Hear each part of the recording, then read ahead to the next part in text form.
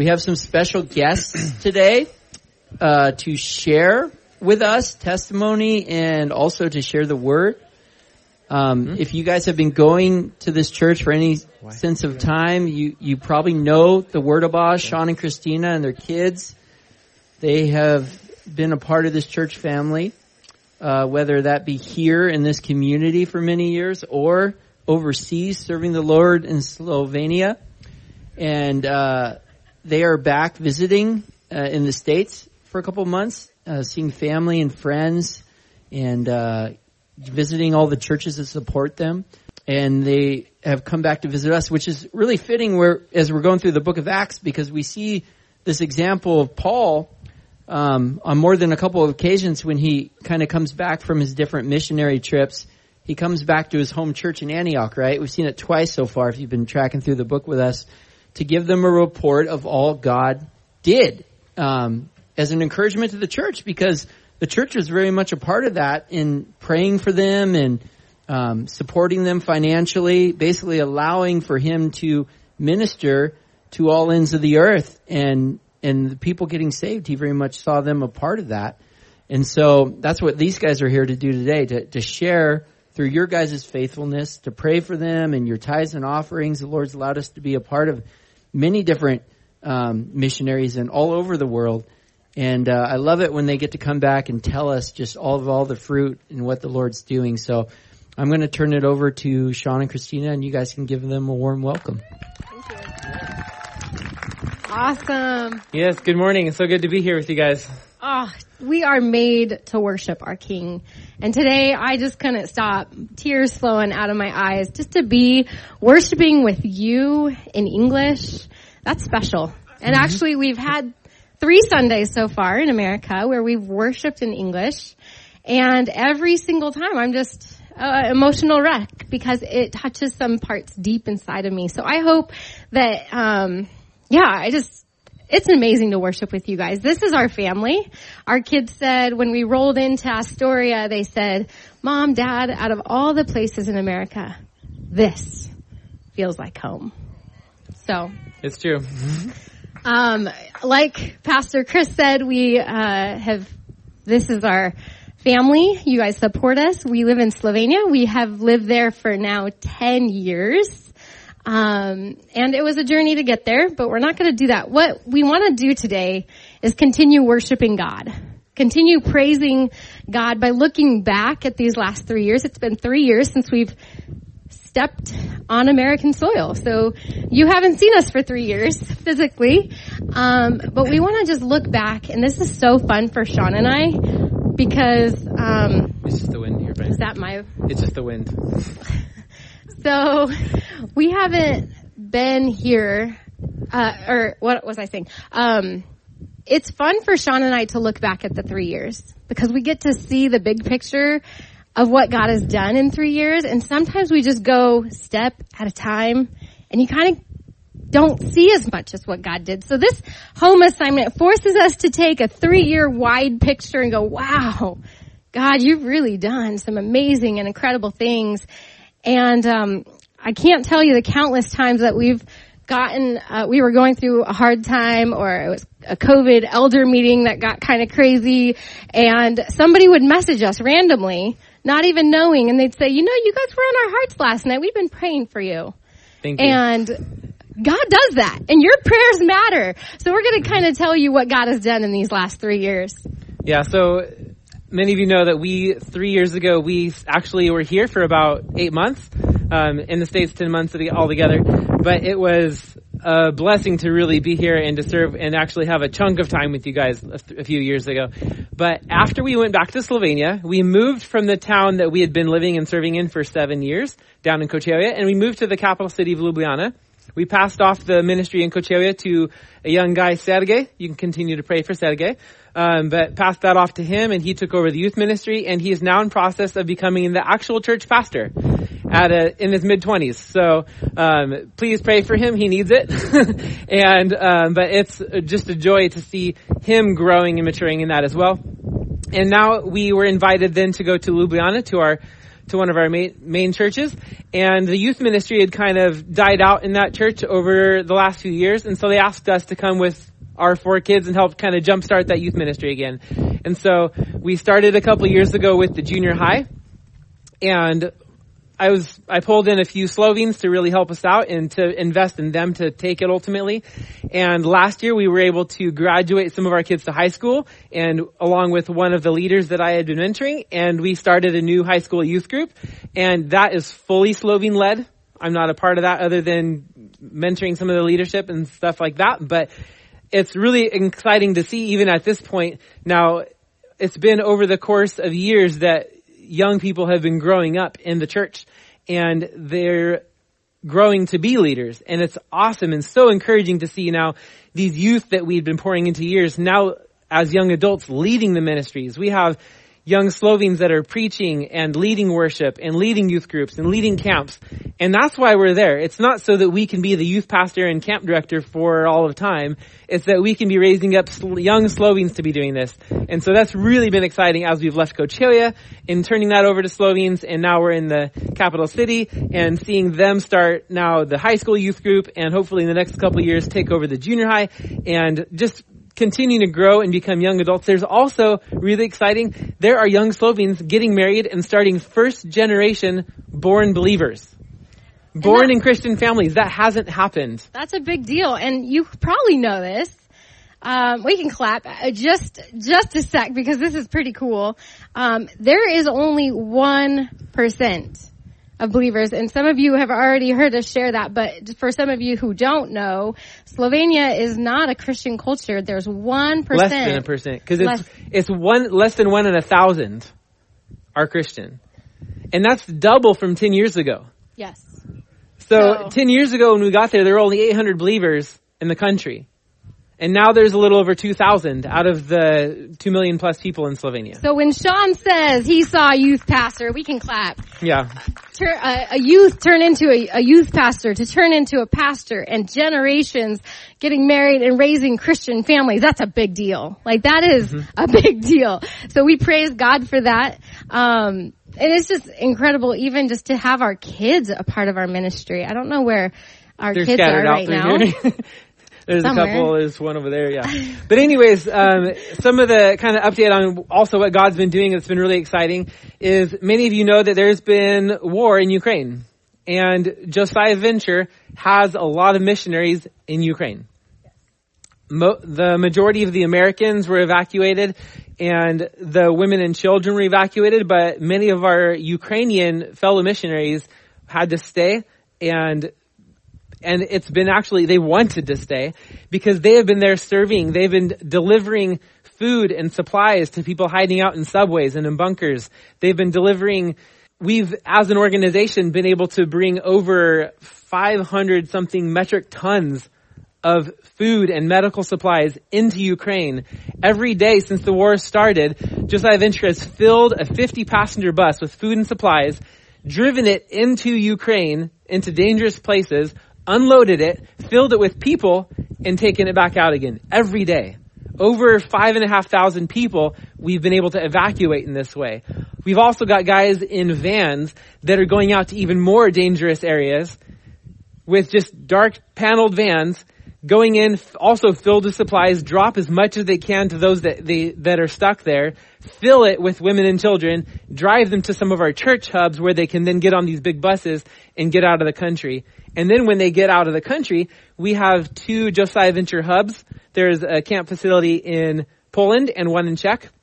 They come to these facilities, and from there we can give them more food and water and supplies, find out if they have any contacts around Europe that we can get them to, or transport them to one of our other partner churches around Europe, because there are millions and millions of people just piling over the border, and they can't sustain them around Poland and Slovakia and in the closer regions. And so we're sending them, taking them to our other churches and plugging them in. And our church alone, we are now a third Ukrainian. Mm-hmm. Our youth group is now a third Ukrainian. Yep.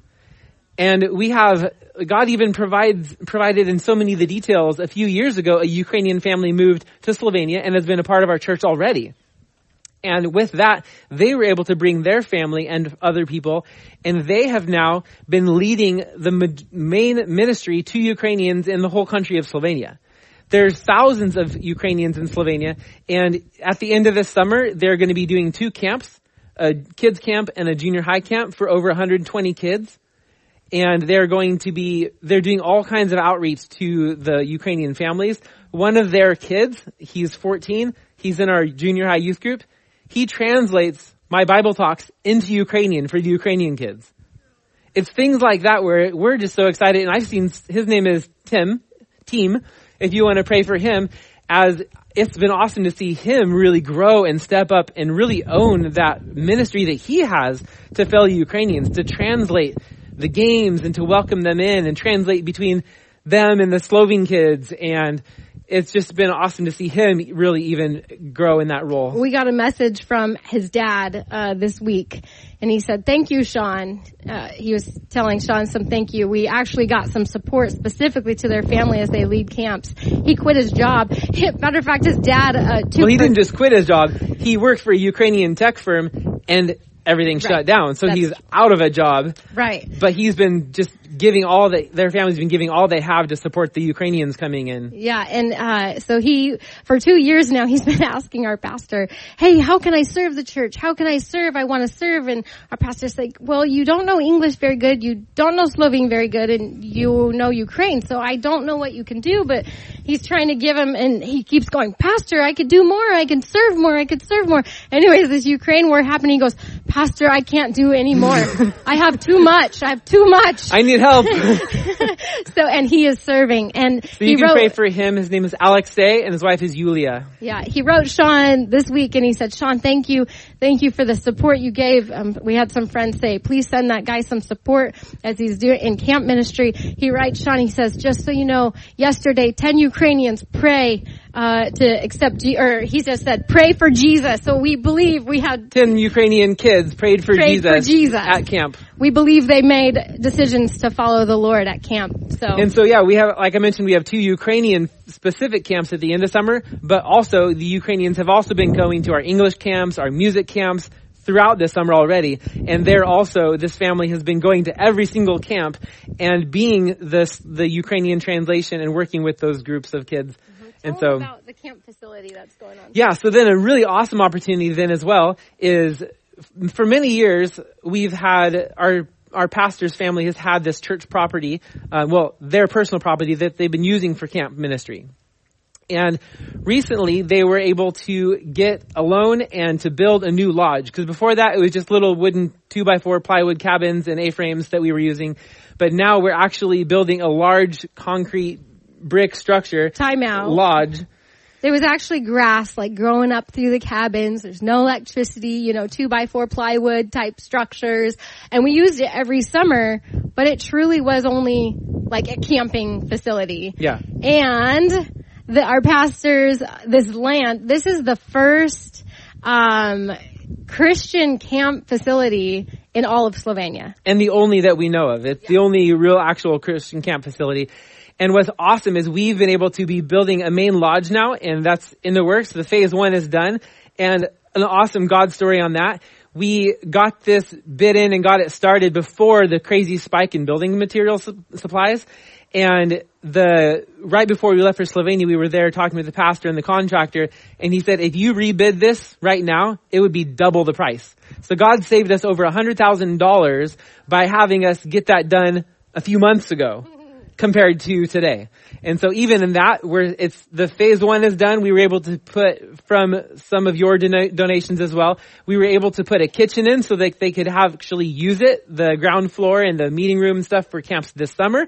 But we still have the rest of it that can be potential to be finished out and then used for year-round camps and retreats and things. And so, yeah, so that's something we can praise God that this is the first time that we've come back to America for a home assignment and not needed to raise our own personal support. We are fully supported right now.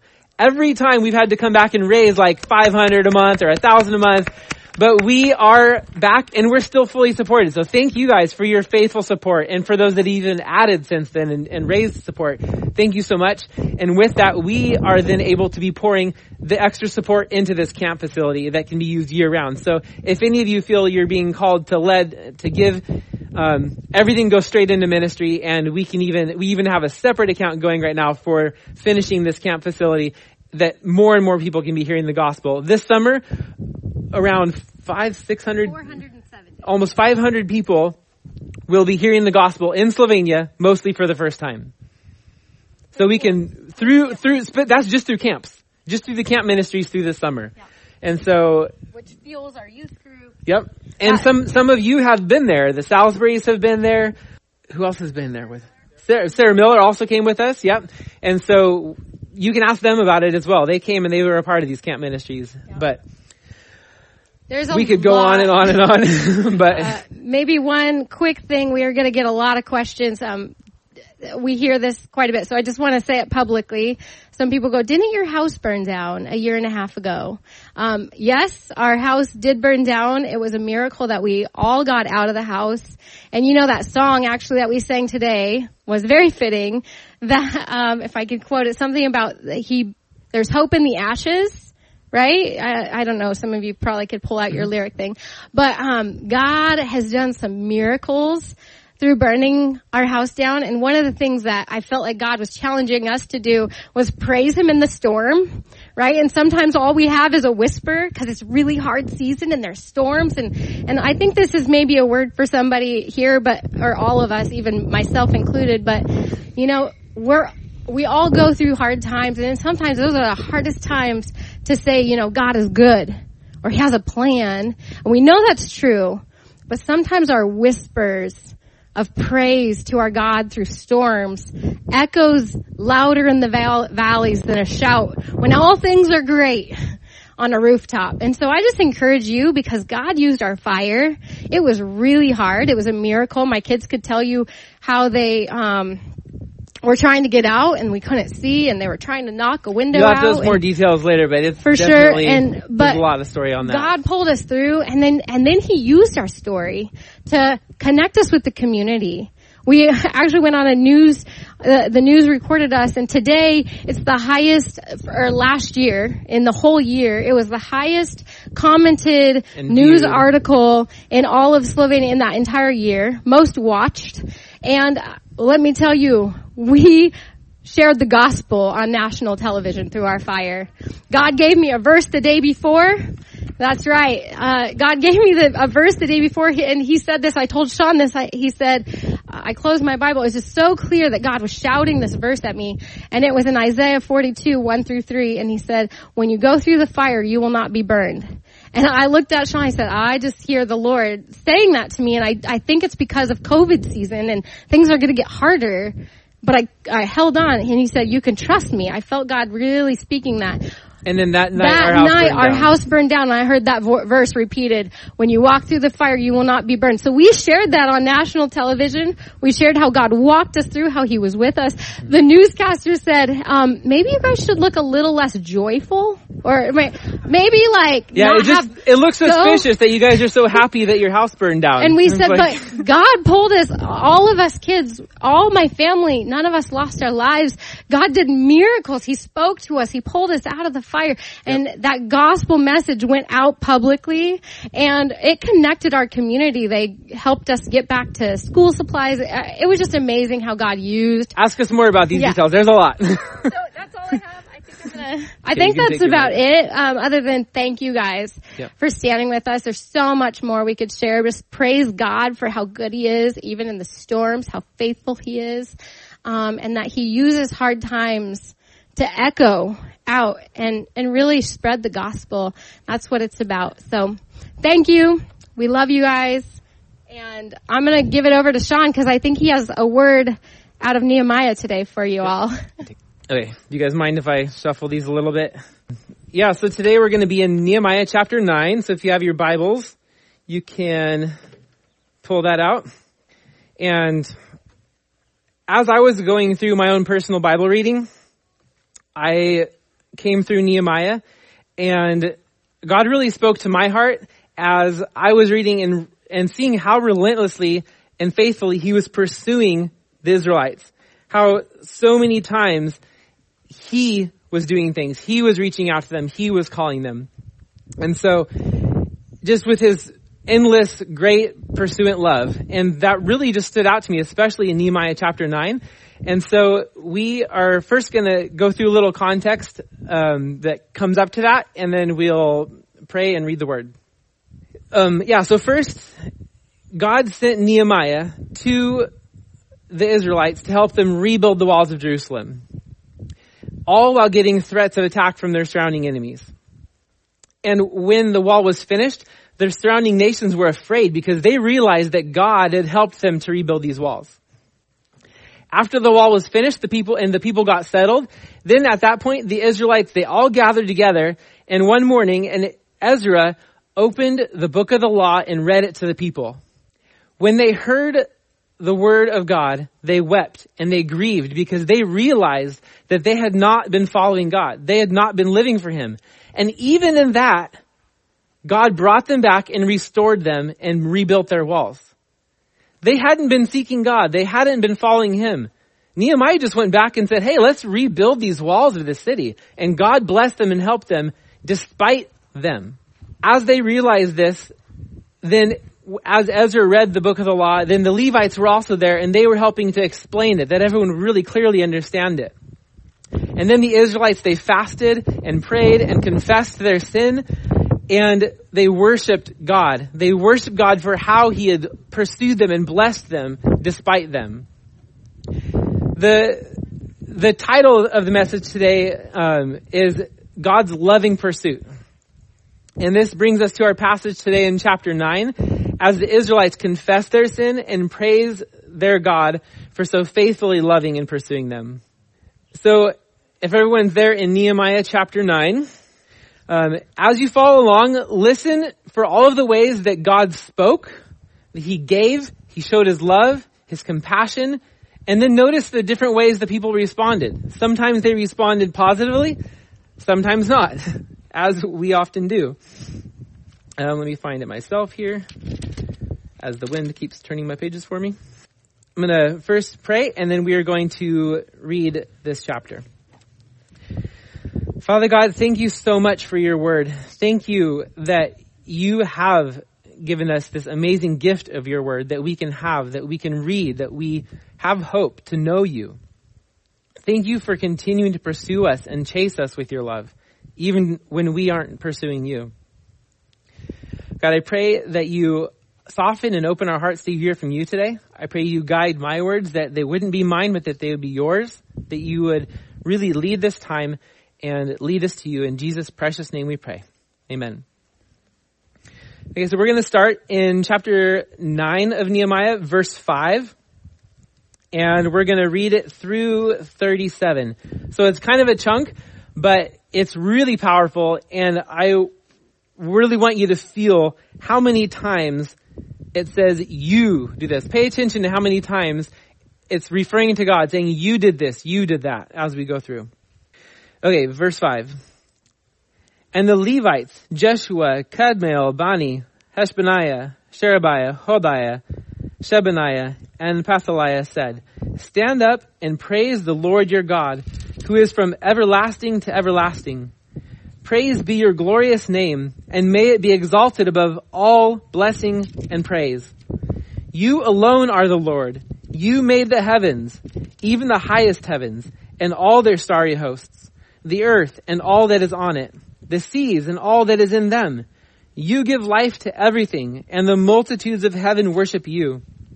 You are the Lord God who chose Abram and brought him out of the Ur of the Chaldeans and named him Abraham.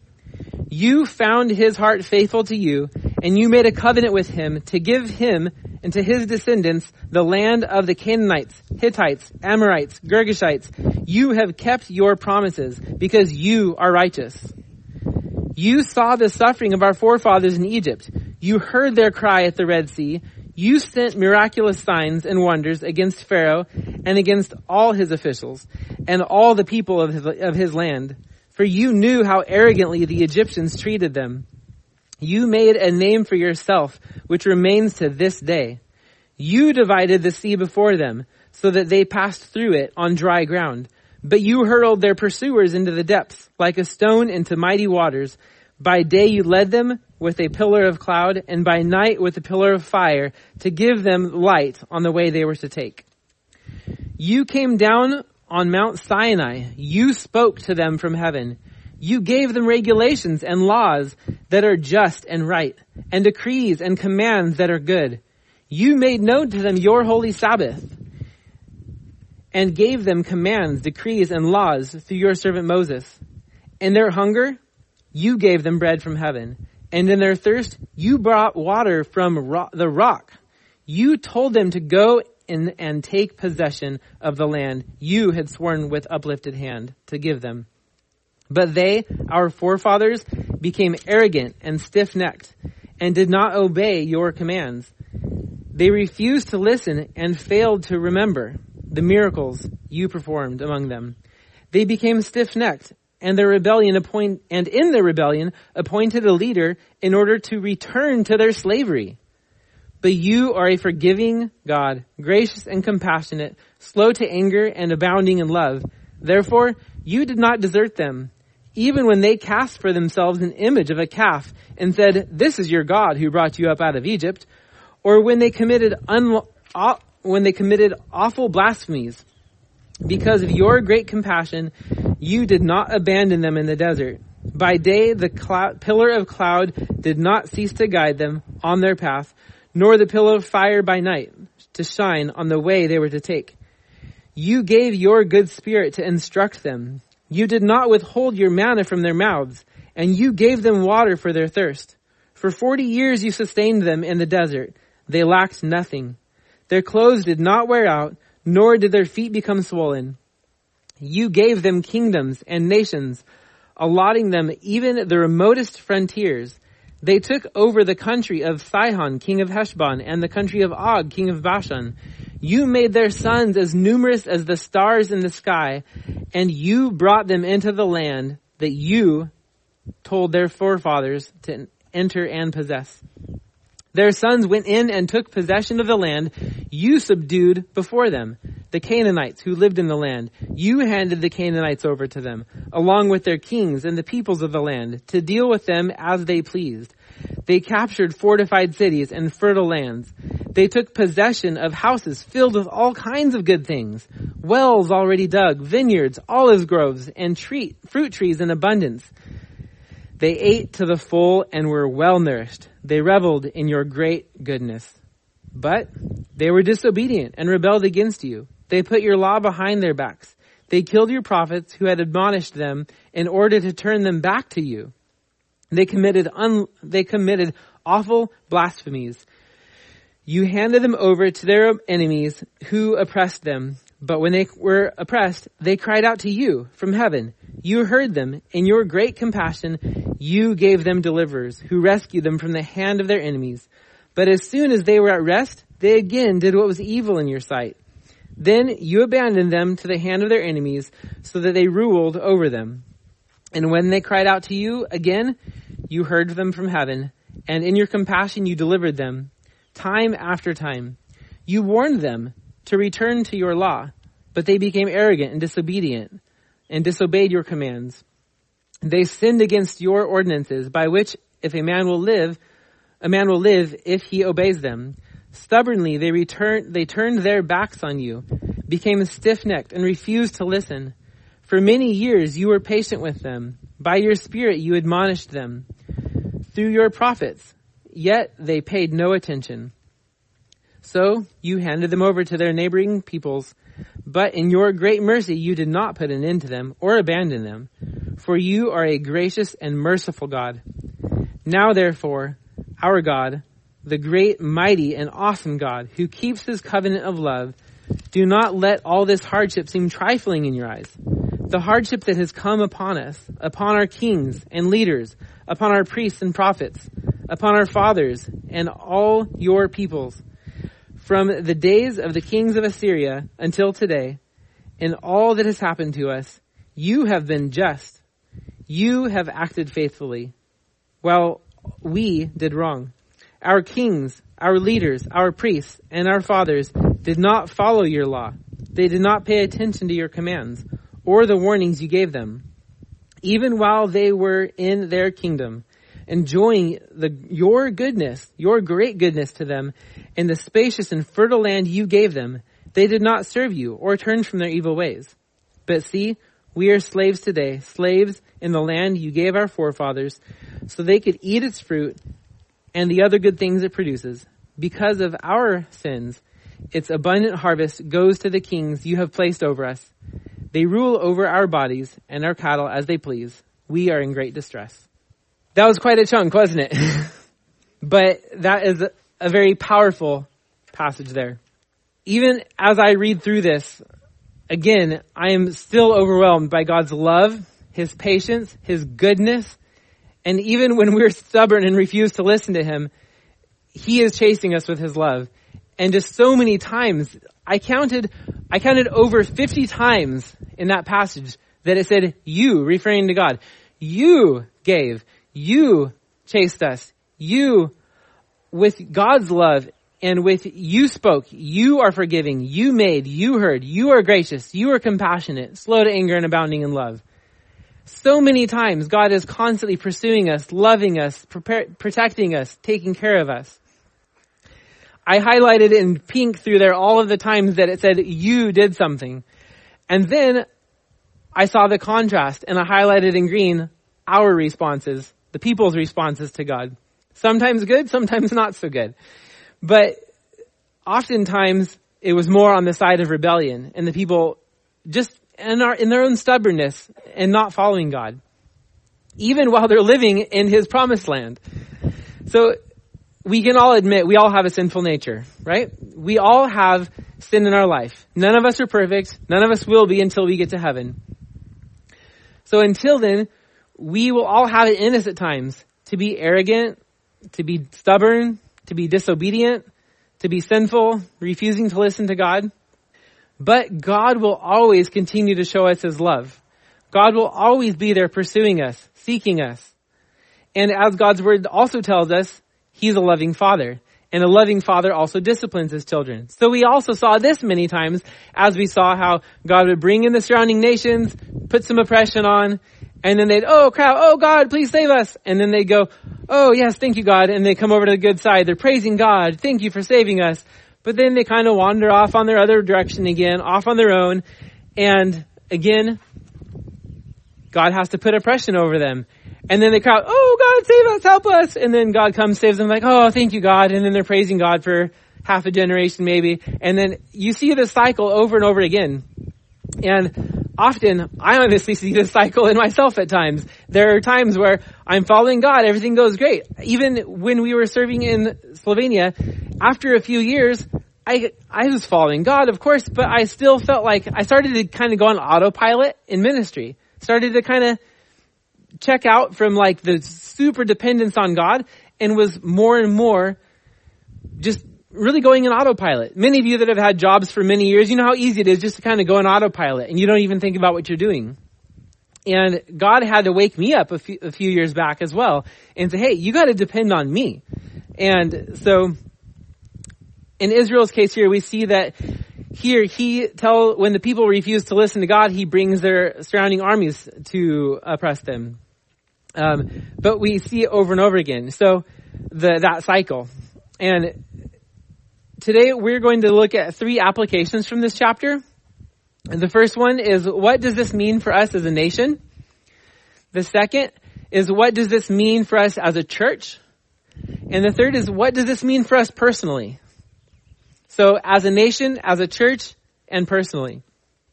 So first, starting as a nation, we can see in America that for a long time we have been a nation blessed by God.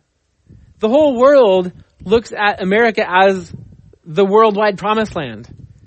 We see this in Slovenia. They're like, why would you guys come to Slovenia? You lived in America. I'm like, yeah, this is where God called us, and this is where He's leading us to be. But people don't get that. But many people now maybe are starting to get that a little more. If you're in America, you're like, man, maybe we should get out of here. I don't know, but like, Or maybe at least move out to like Wyoming or Texas or something, where things are still America. But all that jokingly to say, we can see that this nation was once greatly blessed by God. And then now we can see these last couple generations, how it's quickly been turning from God. And it seems to me that God's been slowly removing his hand of protection from America. You can see the contrast in states that are more liberal, I guess, or the states that are really turning from God more. You can see God pulling his protection from them. And everything, especially in these last few years, from COVID and vaccines to racial wars to pro-choice and gender confusion, starting with children in schools and telling them they can have a choice of if they want to be a boy or a girl when they're in kindergarten. This is like 10 years ago, people would not even think that would even be imaginable. But I believe this is all a very intentional and evil attack from the enemy to divide our country, to divide the church, divide everybody. Because the enemy knows that we are more powerful with God. But if he divides us, gets us on our own, that we're not working together, that's his only hope to bring us down. And we've seen churches dividing and splitting over trivial things in these last few years. But we also read here 3 times in this chapter how when God's people rebelled and they turned over to be oppressed, then when they cried out to God, he heard them and he healed their land and he delivered them from their oppressors. If in 2 Chronicles 7, 13 and 14, the Lord appeared to Solomon and he said, "When I shut up the heavens so that there is no rain, or command locusts to devour the land, or send a plague among my people, if my people who are called by my name will humble themselves and pray and seek my face and turn from their wicked ways, then I will hear from heaven and will forgive their sin and will heal their land." I know this is a familiar verse, but something stood out to me when I read it most recently. It was the part where it says, if my people who are called by my name will humble themselves. It's not saying if every God-forsaken, like completely non-believer atheist, it's not saying if all of these people that are rejecting God will turn from their ways and call on me. He's saying if my people, we are God's people, those that know God, that have a relationship with him, if we will call on him and we will pray, I believe there's hope for this land. If we can bring unity in our churches and not be fighting over if we have a vaccine or not, but be really fighting against the enemy over what really matters and be unified in the gospel and bring people to Jesus, because people are dying and they need Jesus before they go. So that brings us to, what does this mean for us as a church? We are in a spiritual war for every soul on this planet. And with God, we know we have power over our enemy. And we know that we'll have the final victory in the end. But our enemy knows that too.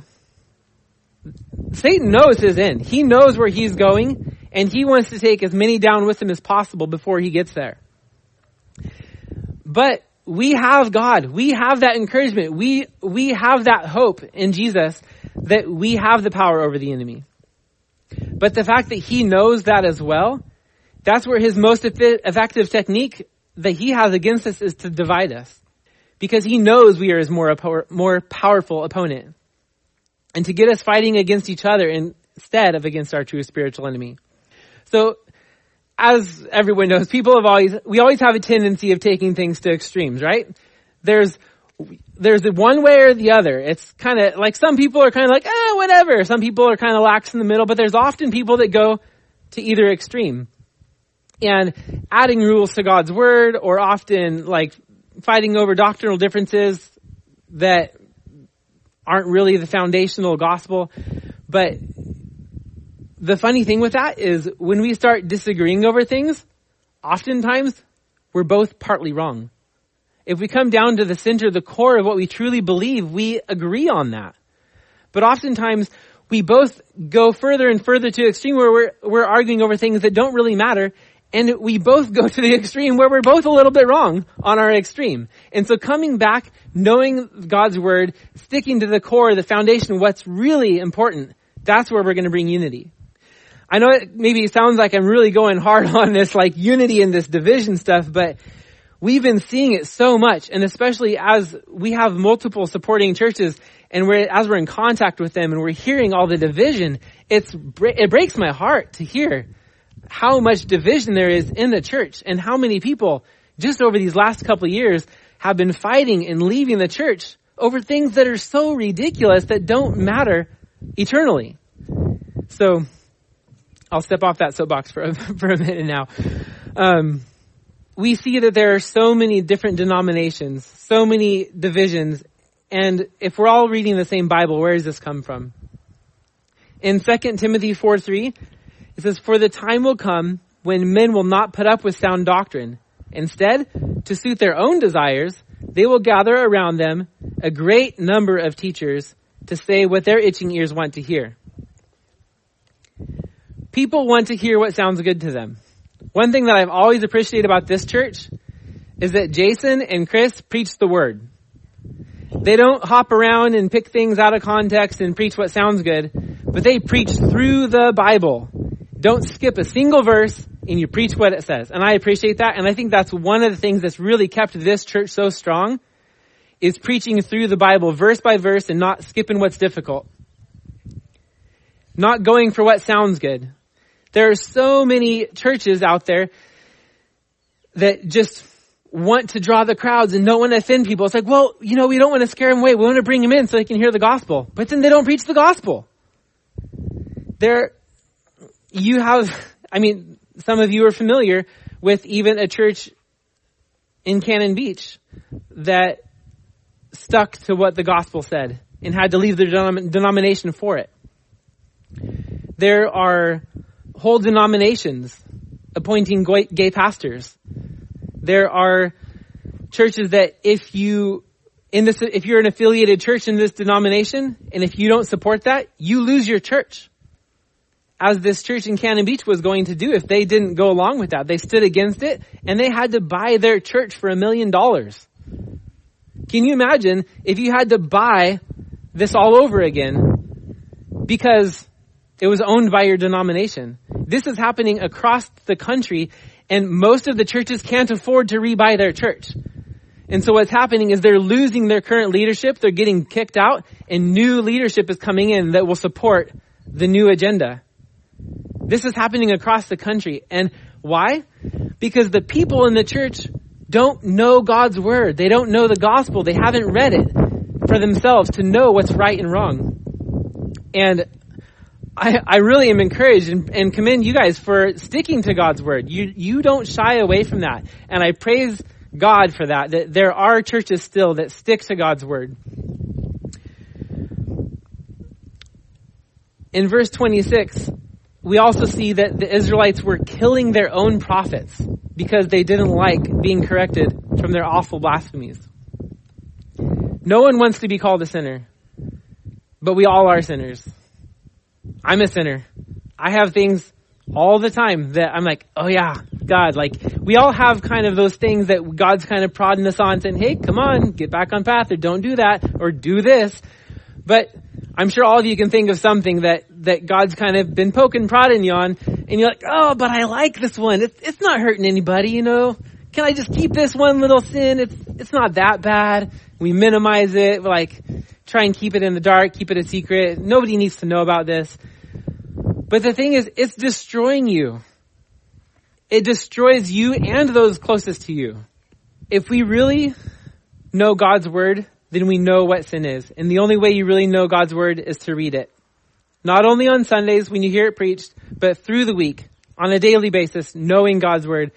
So that if someone stands on this pulpit, if I stand up here and I say something that's not right, I hope every single one of you guys would be able to know it's not right and know why, and know what verse backs why it's not. You should never just believe everything that any preacher stands up on the pulpit and says. You should know God's word for your own and check God's word on your own.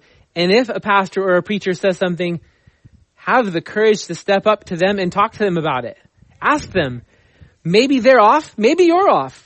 But either way, don't just let it slide anytime, or another believer, another brother or sister in Christ. If you're hearing and discussing the word together, we need to know it and we need to discuss it. We need to talk with each other about it and call each other out on it. And also be humble enough to admit that maybe you're the one that's in the wrong. Maybe you've understood it wrong all these years and you need corrected. I know that my doctrine has changed multiple times over the course of my life. And I'm sure I'm still wrong on many other things that will change in the years ahead. But all that to say, unity is so huge in the church. And when we recognize God's love for us, God's pursuit of us, all of God's blessings to us, and seeing how God is caring for us and providing for us, then that can turn our eyes away from distracting and division of other things and really focus on the gospel and what's truly important. We've seen this even in Slovenia, where for many years we have only a couple denominations in Slovenia, but they weren't talking to each other. And even among some similar denominations, they weren't talking to each other. They weren't working together. But what's really exciting is over these last few years, they've been working together, joining together for big evangelistic outreaches. Things that have got the attention of mayors and even the president of Slovenia. We have had, some of you know of Nick Vujicic. He has no arms, no legs, and travels the world sharing the gospel. He sat in the president's office and prayed with him. And the president said, this is the first time that there's ever been prayer in this office. And the president thanked Nick for his ministry and for reaching out and said, my son needs to hear this. My son needs to come and hear you speak. And there's so many things where there's another city in in Novo Mesto. It's a town about 45 minutes from where we are, where they have a really big problem with gypsies and crime and drugs and theft. And they've been working on trying to help this community for years. And then the church in this town went out and did outreach to this community. And they've been leading them to Jesus. There's been miraculous healings. There's been miraculous conversions where people are giving their lives to Jesus. And these gypsies are now going and evangelizing out to other gypsies around the country and around their community. And in the last few years, the gypsy specific crime, which is a majority of the crime, has almost completely stopped. It's drastically dropped. And so the mayor came to this church and asked him, what are you doing? We've been investing thousands of dollars and years of our time trying to deal with this community and deal with the crime and the drugs in the city. And just in a couple of years, it's like drastically dropped. And our mayor was able to hear from that pastor the gospel and say, it's the gospel that is changing people. It's the gospel that is changing your city. And the president is able to see it's the gospel that is changing his nation. And he sees, I want this for this country. So it's been really exciting just to see how God has been opening doors all the way to the top. So that's a little more on the nation side of things. But as we review then, as a nation, we need to humble ourselves, pray, and seek God's face, turn from our wicked ways, and then God will hear from heaven and will forgive our sins and will heal our land. And then as a church, we must stay unified on sound doctrine and focused on sharing the clear gospel of Jesus Christ as the only way, truth, and life. And this brings us to our third point is, what does this mean for us personally? For me personally, I have to stay humble. I have to be open and willing to hear someone call me out when I'm wrong. Usually it's my wife and kids because they see it the most. But I have to be humble enough to accept that and to hear that. I also need to be spending time in the Word so that God can be convicting me, that God can be speaking to my heart. And if I'm only showing up on Sundays or midweek and calling it good, that's not enough. That's not enough to sustain you. It's like ask anybody that does weightlifting or physical sports training. If you work out once a week, you're just going to hurt yourself once a week. You're not really going to improve. You've got to exercise at least 3 times as barely maintenance, 4 to 5 times to actually see any progress. And in a similar way, I see that with our faith. If you only open your Bible once a week, you're actually hurting yourself in a way because you're giving yourself this false idea that you're good. It's like, well, I did church, I read my Bible, got my challenge for the week, and you leave it at that. That's actually not bringing you forward. You have a lot of people in churches that are stuck where they're at because they're not moving forward. So personally, spending time in God's Word regularly and being willing to admit when we are in the wrong. And His grace, as we saw in this passage, I challenge you guys to read it again and go through and highlight all the times that it says you did this, and highlight all those things, and just read through that a couple times and see how much God is pursuing us, how much God is loving you despite what you deserve or not. And then recognize how you're responding to God in that, and recognize all of His grace and compassion that He has faithfully been giving you. Look back on life and see all the ways that He has worked in your life over the years. James 5:16 says, "Therefore confess your sins to each other and pray for each other so that you may be healed. The prayer of a righteous man is powerful and effective." We all need healing, whether that's physical, emotional, psychological, spiritual. And we need each other for that friendship and accountability to pray with each other, to go through life together with each other. I have a personal challenge for everyone today specifically, that first, think of something that you know God's been convicting you on. Something He's been convicting you to do, or maybe not to do. It shouldn't take too long because He's probably been prodding on it. I know I can think of a couple things still. One of them being speeding. I know some of you that know me well know that I like to drive fast. And I always have. And it's been a challenge to keep that under control. But God's been working on me on that as well, with lots of tickets and other things. But it's whatever it is, whether it's something funny like that or other things. Whatever it is, think about what is it right now that God's calling you to do or to not to do. And now I'm going to have you think of a friend that's close, that's trusted, that you're going to tell that to. Think of their name. And I challenge you to go this week, whether that's after church today, and just find them and say, hey, we need to meet this week. I have something to talk to you about. Or call them up if it's somebody that's not here. I got something to talk with you about. And then ask them to hold you accountable to that. And be accountable with each other. And pray together. Heal each other.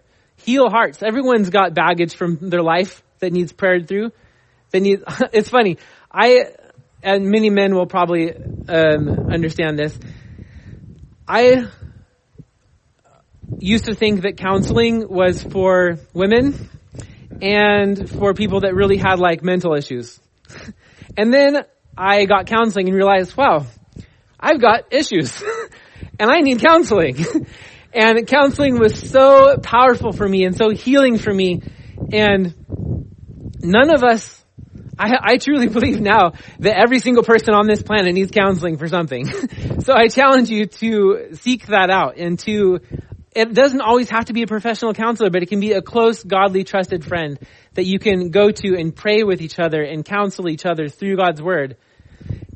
But that's the challenge. What's God calling on you to do or not do? And who are you going to talk to about it this week?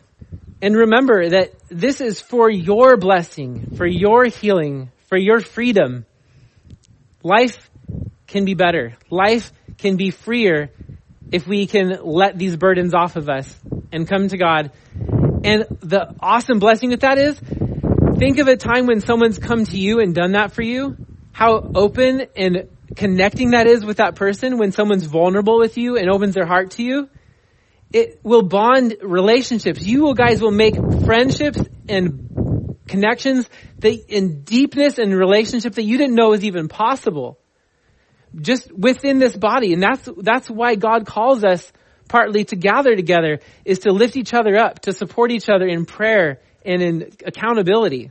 So let's be the church for each other here and do that as well. So kind of wrapping up now, as we go from here today, let's keep fresh in our minds all that our loving Father, God, has done for us and how much he's pursuing us. Think back to the times and the miracles that God's done in your life and share those with somebody as well. Because there are people that need to hear that God is real and that God does do miracles. And remember the times of his grace and compassion, his forgiveness. Think of all the things he's forgiven you for already and still to be forgiven for. And then his instruction that he has for our good. And then remembering his good gift of Sabbath rest. This day that we can take a day off of work and rest and spend time in his word and spend time with each other. That's a gift from God as well. And remember his patience with us when we are stubbornly holding on to our sin, and he is continuing to bless us and do miracles in our lives despite us living in sin, and he still is calling you and pursuing you. And sometimes with a firm hand, but still day to day, he is constantly pursuing us with his love. So let's start each day with our perfect Father so we can get his instructions for each day, his example on how to live and to love like him to those around us. And then as a nation and church and as an individual with our hearts full of his love, as every morning we fill with him, then we can go and pour that out to those around us. So let us be quick to confess our sin to God and to one another and to share God's love with everyone around us. Let's pray. Father God, thank you so much for your faithfulness, your grace, your patience with us. God, thank you that despite us, you still love us and pursue us. God, I pray that this week, that every single one of us would find somebody to talk to, that we would connect, and that we would share with them what you're calling us to, the ministry that you're putting on our hearts, the sin that you're calling us to turn from. And I pray that you would give us a name of a person that you know that we can trust and we can open up to and that we can go deeper with and have accountability with and follow up with each other with and pray for healing with. God, I pray that you would lead us daily in your word, not just once a week or twice a week when we gather, but daily in your word, God. I pray that you would help us to know your word so well that we would not accept false doctrine, that we would not accept the ways of this world, that we would not accept the sin in our own lives. Thank you, God, that you love us so much and that you've put so many good people around us that love us as well, that we're not in this life alone and that we can go through this life in ministry and whatever this world's going to throw at us in the next rest of our life. We know it's going to get worse, God. You've said many times in your word, it's going to get a lot worse before it gets better. So I pray that you would help us to stay unified and have the support of those around us to share your word with those around us and to live for you. In Jesus' awesome and loving name we pray. Amen. Amen. So many good exhortations in that. I want the whole Word of Off family to come up here if possible. So can the kids come up here too? I think you guys would agree. They blessed us today. So we want to pray for these guys. Remember to be praying for these guys as they finish up their trip here and they head back. And always looked up to Sean. Actually, I called him this morning, wanted to know what he was wearing so I could match him. But let's go ahead and pray for these guys, all right? Lord God, thank you so much for the awesome testimonies. Man, just what a fitting chapter to go through too, because all I heard in both Sean and Christina when they're sharing was like, God did this, God's doing this. And Lord, it is you, the center of everything good that's going on. And we want to acknowledge that because sometimes we lose sight of that. And so I just thank you for just all the answered prayers, all the fruit from their faithfulness, and that we get to hear this firsthand from them, and we get to continue to be alongside them. Whether it's, going over there physically at some point, we pray that would be able to happen at some point, Lord. But also just through prayers, through reaching out to them and seeing how they're doing, and through finances, whatever it is, Lord, we just want to continue to be connected so that we can be a part of this great work you're doing through them. And I do pray that as they continue their trip here, Lord, that they'd have time as a family just to be refreshed, encouraged themselves, refueled for the work that you continue to have for them, Lord, the preordained good works that they're still to walk in. We know you haven't come back yet, so you're not done. There's work to be done. And I thank you for their faithfulness. I thank you for the example. I just thank you for all the great principles that Sean pointed out in your scriptures today, that we don't want to just hear them and go from here and forget them. We want to hold fast to those things. We want to, as your word so often exhorts us to be actively in things, we want to actively be those that are holding to the word, are in it every day, are responding to your convictions, and allowing you to conform us to the image of your Son, renewing our minds, standing on truth, Lord, and being unified in it. All these things that are definitely the heart of the leadership and the people of this church, and that these guys share, Lord. So, Father, just again, go before them and bless their messages at the churches they're going to be sharing up from here, and bless them as in their time when they go back home, Lord. In Jesus' name, amen. Amen.